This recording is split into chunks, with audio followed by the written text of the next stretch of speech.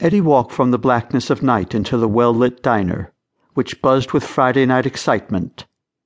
As his eyes sifted the room for familiar faces, it occurred to him that the first-timers found him as much a part of the background as he did them.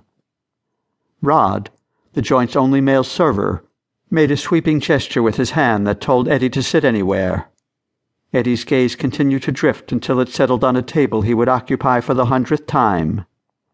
The table played host to 3 of many regulars who, like he, were as likely to be here on any given night as not. One of the table's occupants, a petite blonde, caught his attention and motioned him over. Eddie nodded and moved in her direction. He wondered why he came here at 1:45 on a Friday night.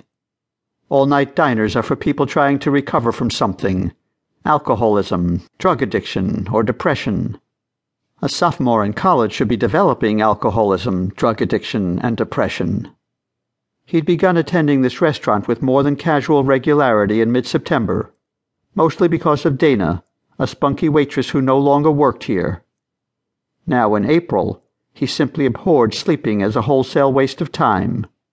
Promise, the blonde at the table, sat with her back framed by a large window through which a line of headlights showed traipsing along the I-5 freeway. They looked to Eddie like so many cat's eyes being caught in the beam of a flashlight.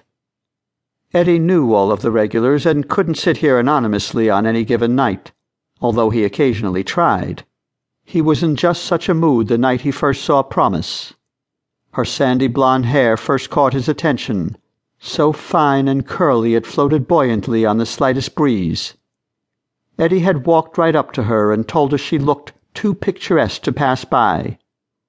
Promise said she'd never been called picturesque before, and asked him to sit.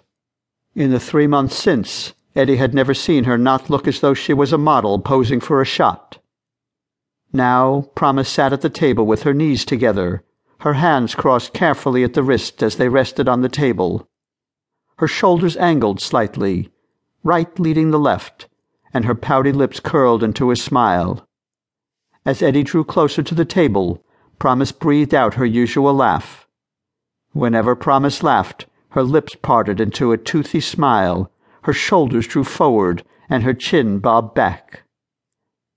Eddie's roommate Ernest sat directly across from Promise, and Sifu Mark Ryan sat just to her right.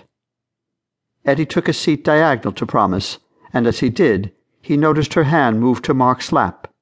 It gave him a start, but he decided it wasn't really his business.